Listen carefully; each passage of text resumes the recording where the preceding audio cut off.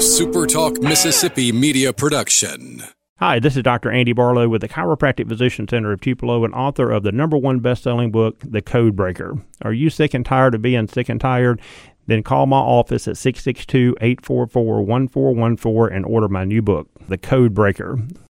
Welcome into the Thursday edition of the Rebel Report. The last time you're going to hear from us before Ole Miss and LSU. And I talked to a friend that's in town earlier, and he said it's already buzzing. It was Thursday morning, and he said the town is already buzzing. There are tickets still available if you want them, but very few. They were in the three figures as of this morning, so the game's going to sell out. Even if it doesn't sell out, they're going to find a way to get all of the tickets they have out, and it's going to sell out. The atmosphere is going to be fantastic, and we're going to talk about that a little bit. Just thoughts on the game, some things that Kiffin has asked for going into this game from you, the fan, a particular recruit that's going to be in town this weekend, which it's kind of funny about that, by the way. We'll start with this. Did I say who we were? I'm Michael Borky. He's Stephen Gagliano. People know us by now. Before Arch Manning made visits at other schools, I got push notifications on my phone. I got, here's what Arch Manning visiting Athens means in his recruitment. I haven't seen any of that shit about Ole Miss. Nothing. I mean, On3 Recruiting did something earlier about Arch Manning visiting Ole Miss. So at least to their credit, they're covering it. But I have not seen anything remotely close to the way it was covered when he visited Texas, when he visited Tuscaloosa. And my God, they put his face on the camera during the Georgia game that he was at for, seriously, 20 minutes. You saw his face on camera at the Georgia game. You are not seeing that kind of coverage for this visit, which, by the way, isn't his first one. His second one, my God, his family has a home in town. When they were displaced by the hurricane, he was in Oxford. He's visited the program many, many times, taken his OV. When his uncle is getting his jersey retired with his names painted in the end zone, and you've got people that are pretending that, Ole Miss just kind of there, whatever, like not involved at all. It's mind-blowing how this recruitment is being covered. I'm not saying he's going to sign with Ole Miss. I don't even know if they're the favorite right now. But holy shit, excuse my language, it's twice now already. The way it's being covered is disingenuous garbage. It reminds me of Laramie Tunsil. Laramie Tunsil, if you listen to him while he was being recruited, he said Ole Miss every step of the way in every interview. Yeah, you know, I like Georgia. I like this place. Ole Miss is recruiting me really, really hard. I like Coach Kiffin there. Chris Kiffin was his primary recruiter. I like Coach Kiffin there, and, I really like Ole Miss. He said that in every single interview. But the day he signs with Ole Miss, shocker, out of Florida, Laramie Tunsil signs with a school that he wasn't even really in on. Or they weren't even in this. He said it at every step of the way. I like Ole Miss. At every point, he mentioned Ole Miss in his recruitment, but everybody ignored it. Or did he? Yeah, he did. I know he did. The same thing's happening here. Nobody my God, Reese Davis on game day. Oh, I'm hearing some buzz out of Athens and Austin they talked about his recruitment on game day, didn't even mention Ole Miss. That's and then what's going to happen is he's going to sign, or if he signs with Ole Miss. Wow, out of nowhere. What happened there? His name is on the damn practice facility. And the street that it's on. On the street that it's on. His grandfather, who he's named after, is the most legendary player in the history of his school, or of the school. His dad went there. I don't know why I let this kind of stuff bother me, but it's so transparent. It is so freaking transparent when this kind of stuff comes out, or when this kind of stuff happens. Why it happens. Because how dare Ole Miss be in on a high-profile recruit? How dare they? Georgia, by the way, has five stars committed. They're about to get number 6.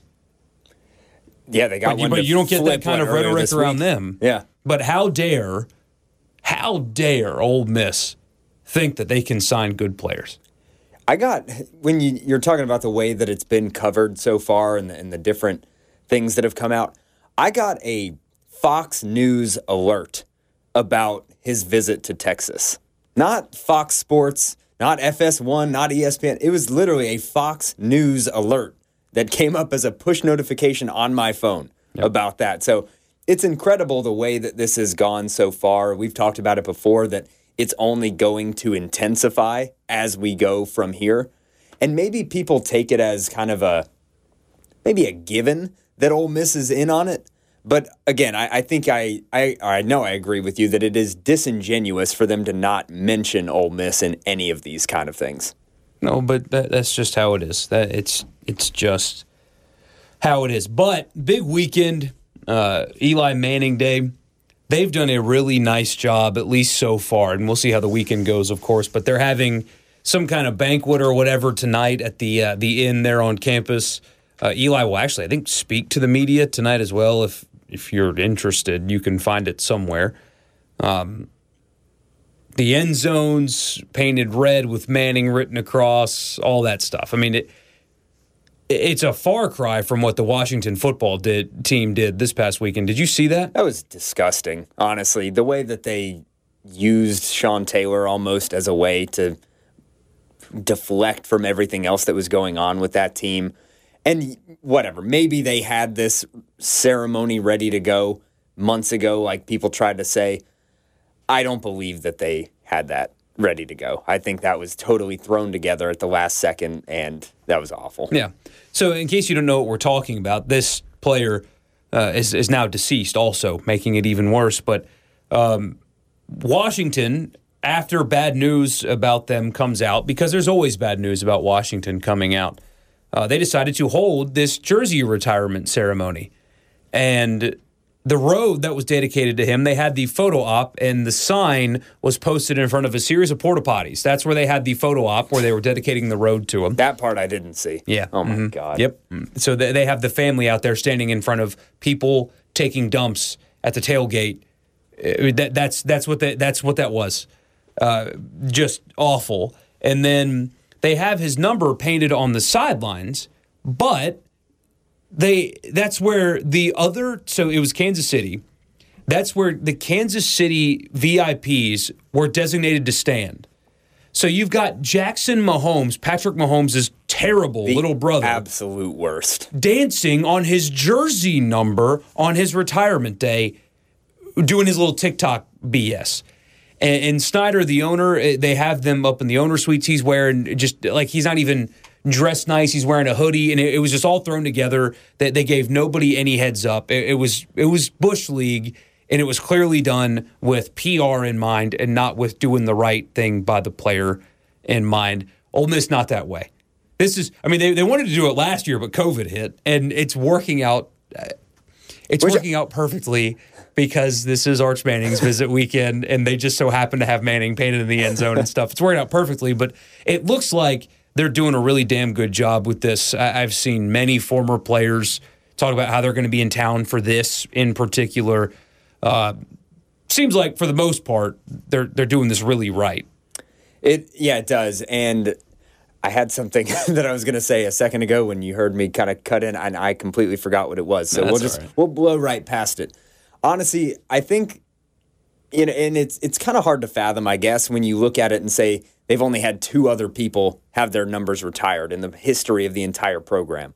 And so I think that warrants this kind of treatment, and I think they are doing it really well so far, and no reason to believe that Saturday won't be any different in front of what should be a sellout crowd. It will be. They're going to sell it out for sure. Minor kind of hot take. I don't think anybody should retire jersey numbers unless it's a extenuating circumstance. I think you should do Ring of Honor because you can do more people when you do it that way instead of. And I'm fine with like number 10 never being worn again. I get that. Jersey number 38, although this year it's a patch instead of the jersey being worn as a special reason. I get that. But you can honor more players that deserve to be honored if you do a Ring of Honor as opposed to retiring jerseys. Because more people deserve. You can do both, I suppose. But there are more people that are deserving of their name in Vaught-Hemingway Stadium than just Eli Manning, etc. Yeah, 100%. And maybe that could be part of potentially a stadium renovation. Right now, I don't necessarily even logistically know where you put it. Yeah. So, maybe that is something that they can work in down the road because, there are endless list of players that you could put up there, but you're not necessarily going to say we're going to retire their jersey. Like Elijah Moore. Yep. Yeah. I mean, he is the savior of Ole Miss football, as it turns out. So big weekend. I think that anytime you've got a player of Arch Manning's caliber in town, it's obviously a big weekend.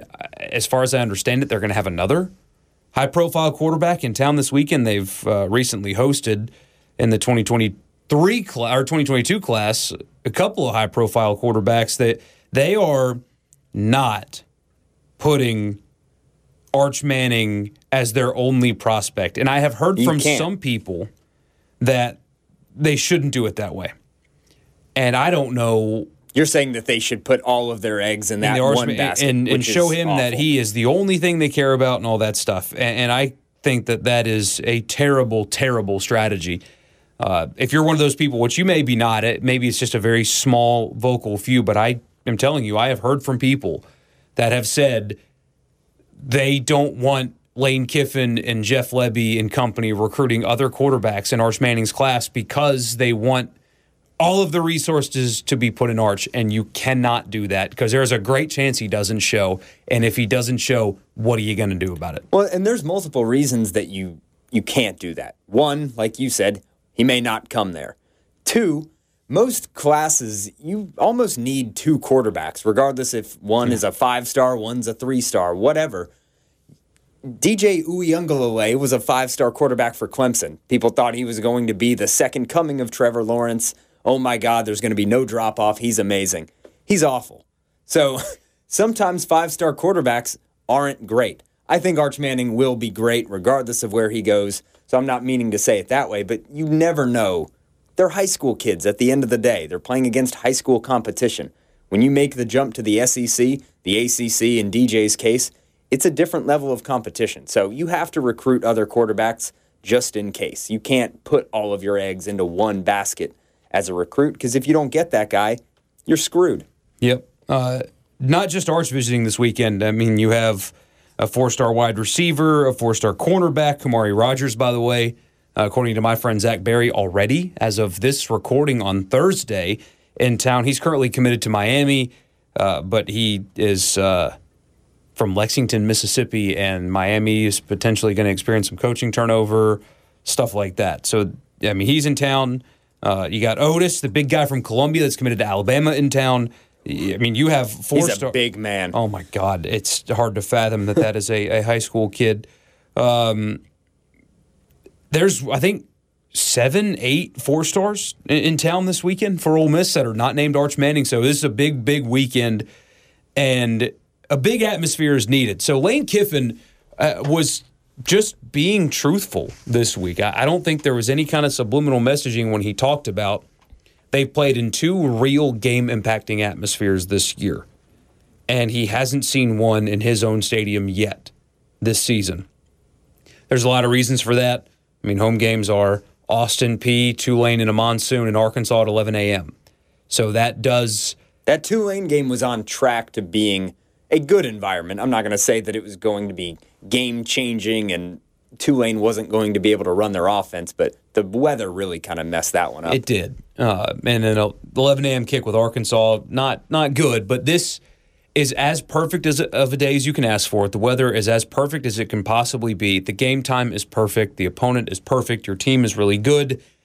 This is the kind of thing he's talking about. Whether it's sold out or not, whether they are able to get rid of the 700 tickets remaining or not. I'll take one if anyone out there has one. It's not about butts in seats. It's about what those people do in the seats. And, I mean, he said it. And I was in the stadium that day when Alabama played at Ole Miss in 2014.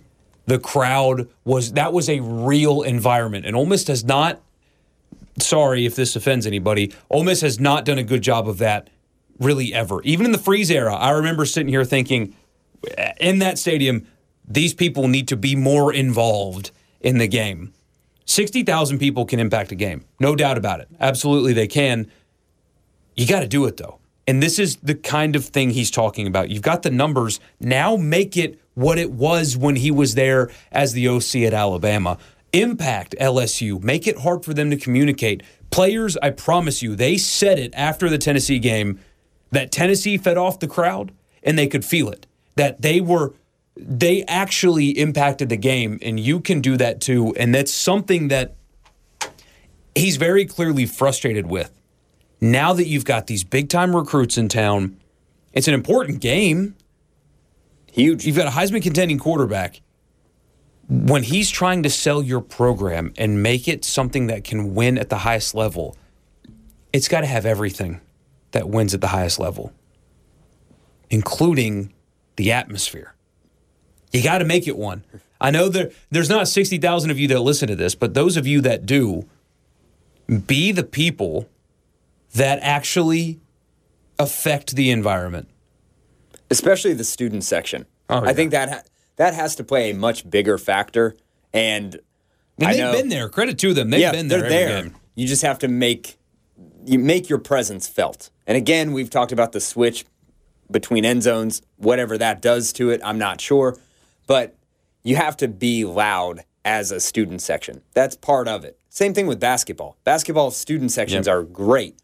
They can be great. A lot of places they aren't. But if you can affect the game in any way, shape, or form, coaches notice that, players notice that, and they appreciate it. Needs to happen. Yep. It needs to happen. The question's asked all the time, well, what can we do to make Kiffin think that he can stay and win here? It starts this weekend. Yeah. And you mentioned that he was just being honest when he was asked the question. Maybe he didn't mean to be so honest, but he said what it was on his mind. And I, as a media member, you kind of know when coaches are feeding you lines and just giving you coach speak. That was truly a genuine feeling from him that he wants that and needs that moving forward. So it's time. Be the difference is what he was asking. And it is an important game. I know LSU's not good, coaching search, all that stuff, but it's an important game. I mean, my gosh, guys, you are at home. It's the 2:30 CBS game. You've got a Heisman contending quarterback. This is an extremely important game. Right before you go on the road to Auburn, I mean, the Sugar Bowl is still within your grasp. I mean, this is a big deal. Anytime LSU's in town, it's a big deal, but there's more on the line for Ole Miss this year than usual when LSU comes to town. So let's talk about the game itself. LSU looked good against Florida last week, but just on one side of the ball. They gave up, almost 600 yards of offense and 42 points to Florida, who was alternating quarterbacks. They did intercept the ball 6 times, though, between the two. But they gave up that many points and yards with 4 interceptions, right? Yeah, and actually that's the same script almost against Ole Miss last year. People talk about the Arkansas game with Matt Corral as the shining moment of, oh no, he's turnover prone. People almost forget, I think, he did throw 5 interceptions against LSU and fumble on the final drive of the game. But with all that said, Ole Miss was still in a position to win that game with all of those turnovers. So kind of the same situation that you saw last week against Florida. Yeah. Apparently, and I'm not smart enough to know this. I'm not a film watcher. I'm not going to pretend to be. LSU mixed up some run blocking schemes and did something different to Florida that they've done really all season long, and Florida was not prepared for it. The good news is you have that on film now. Maybe they've got more wrinkles they're going to add, but you've at least seen it right now. I still believe that this is an LSU team.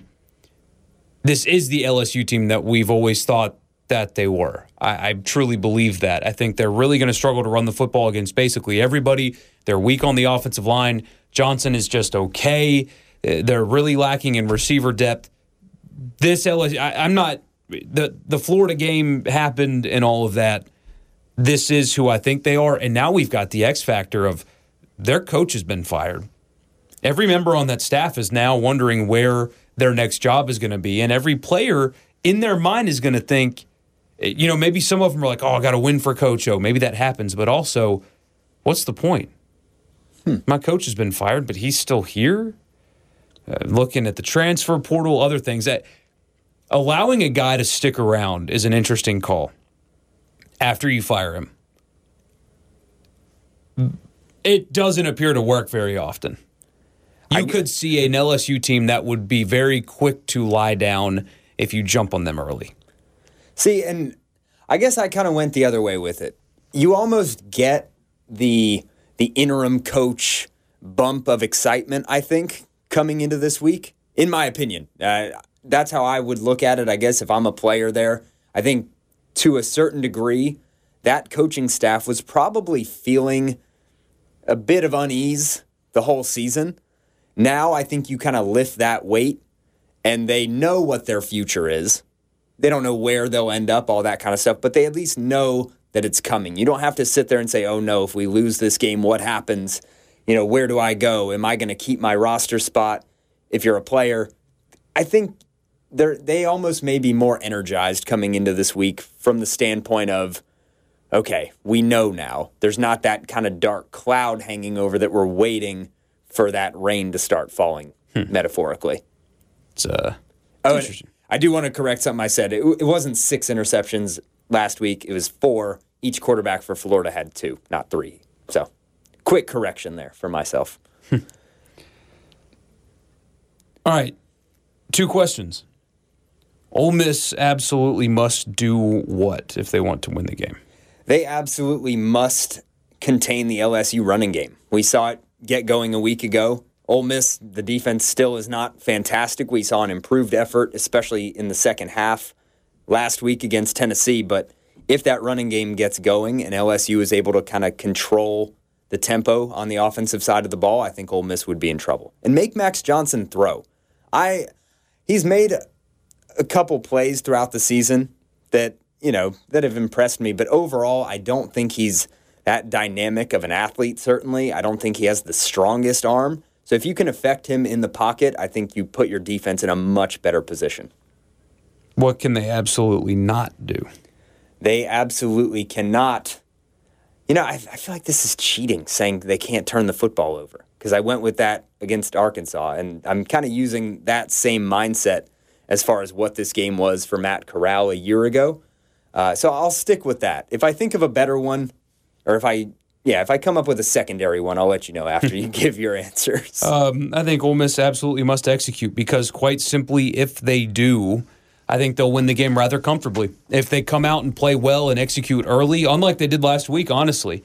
And we'll see about injuries. I mean, there's always so much talk about injuries, and some of the guys play, some of them don't. Who knows? But I think it's really simple this week. If Ole Miss comes out and executes, because Matt Corral's going to play, if they come out and execute, I think it's a team that they can jump on early and really cruise in the game. This is not one of those situations to me where if Ole Miss plays their A game, it's still going to be uncomfortable. I don't see it going down like that. If Ole Miss shows up and plays their A game, I think they will win quite comfortably. So play mistake-free football, none of these penalties, especially from offensive linemen, but no penalties, no turnovers, just execution, basic execution, and be sharp, and they'll win this game comfortably. They absolutely cannot allow LSU to have success running the football. I loved what they did against Tennessee. Multiple times right before the snap, I don't know if you noticed this, they took their 3-man front and collapsed it a little bit. Yep. And they bogged down the interior, and what that did was force Tennessee to go outside some, and that's where Ole Miss's defense is at its strength, because their safeties can come up and play the run really well. Two best players are your safeties. And Mark Robinson especially was able to play sideline to sideline well. I mean, he really changes direction and moves fast, and I mean, it's like the light bulb came on for him. Yeah, so with his background as a running back, I think that really does come in handy. That helps. So Ole Miss was able to kind of bog down the middle and force Tennessee to go sideline to sideline, and when that happened, Ole Miss was able to feast. No, it wasn't perfect, but they were able to do that. So yeah, just be physical on the interior in the run game, just like last week, and I don't think Max Johnson's a guy that's beating you by himself. No. You want one that'll bother you? Something that they absolutely must do? I only say this. Score more points than their opponent? No. I was going to say I only say this because I saw you tweet about it. Ole Miss absolutely must get John Rice Plumlee involved with zone reads. Oh my God, Mike Farrell! Good Lord, the dumbest thing I've seen. I think in terms, Mike Farrell of Rivals wrote that Lane Kiffin put Matt Corral in danger through his his lust of beating Tennessee, and that to alleviate Matt Corral running, they should put Plumlee in at quarterback to run zone reads. That was what that big brain moron decided was the best course of action for Ole Miss, was to take Matt Corral out of the game. That's what a guy that is paid more than me to write about sports thinks Ole Miss should do, and it's take Matt Corral out of the game. Oh, my God. Like, if the take was he can't run it 30 times next week, I hear you. That's fine. Yeah. He can't, and he won't. But what? You know What's what? that? You know what no one was doing when Kyle Trask was at Florida last year, saying we need to bring Emory Jones into the game. Actually, the only one doing that was Dan Mullen for some reason in a lot of games. No one else was asking them to do that. He wanted to do it anyway for whatever reason. No one said put in the backup when Joe Burrow was at LSU. I don't know who their backup was at the time, but that doesn't happen. You do not take your Heisman contender quarterback out of the game for any reason other than the fact that he's injured. Yeah. That's it. So That's it. I just wanted to mention that real quick. Yeah. And I'm not saying getting him involved in the game plan is not it's a terrible idea. I'm not saying that. Putting him in at quarterback is a terrible idea. Of course, because you have the best one in America right now. Score prediction? Score prediction. So what's the over-under? I've now extended my streak to 4 weeks in a row of getting it wrong. The over-under is 76. I will go back to the under, and I will say Ole Miss wins 42-21. Wow, blowout. Mine was 42-28. Okay, what does that add up to? That's still under. Okay, that's probably where I should have went. Yeah, that's I was still making under. sure that my math added up correctly on mine, so I probably lowballed it a little bit. Yeah, I don't know what. No, I know what it is. It's because of Matt Corral. It's really that simple sometimes. When you've got a player like that, you tend to just have confidence because what has he shown you this year that tells you that he's not going to show up and play really well and hard as hell and be prepared? Nothing. When you've got number 2 on your team, be confident in your team's ability to win games because that is a guy that LSU does not have. Auburn's going to be tough as hell for Ole Miss next week. That's a difficult game. That's a really difficult game. But you've got number 2. And when you have number 2, you have chances to win games that you probably shouldn't. Texas A&M comes to Oxford in a few weeks. Texas A&M has a better roster top to bottom talent-wise on both sides of the ball than Ole Miss. But they don't have number 2. And that makes Ole Miss that gives Ole Miss a chance to win that game. Also the play sheet. Give me the quarterback and the call sheet, and that's your winner. I think Ole Miss will win and win relatively comfortably, 42-28. I think this is the kind of coaching staff, this is the kind of quarterback that is able to rise to the occasion in atmospheres like this. I've heard so often people doing the "We Are Ole Miss" thing. This is not the Ole Miss that you're used to seeing. It's not. It's clearly different. And you're clearly different at quarterback. The call sheet's clearly different. I think they're going to win convincingly on Saturday. I expect it, honestly. I think the atmosphere is going to be incredible. I think Arch is going to be impressed by Ole Miss kicking LSU's ass on Saturday. That's what I expect. You know what? I'm revising mine. I've been sitting here stewing ever since that came out of my mouth. I'm saying 38-31. Ooh, Ole Miss wins, all LSU right. covers. The line actually moved since we've been sitting here. It was 9 when we started. I refreshed the page. It's 9.5. So I'm taking LSU with the points. It's settled a little. Nobody believes the Corral news, by the way. Like that line I don't didn't think move that didn't at work. all. Like it didn't even move a little bit after No. He tried. But anyway, y'all enjoy the game. Again, I talked to a friend this morning that said the town is already like it feels like Friday is what he said. So enjoy yourselves this weekend. I know it's going to be nuts up there. Appreciate what you've got. Corral's only going to take that field a few more times. And enjoy it. And enjoy the win. At least that's how I think it's going to go down. Hey, I said they were going to win, but not cover at this point. I hear you. We'll talk to you guys again after the game and then into next week as Ole Miss gets ready for a very difficult game at Auburn. But in the meantime, enjoy yourselves this weekend, and we'll talk to you again soon. A SuperTalk Mississippi media production.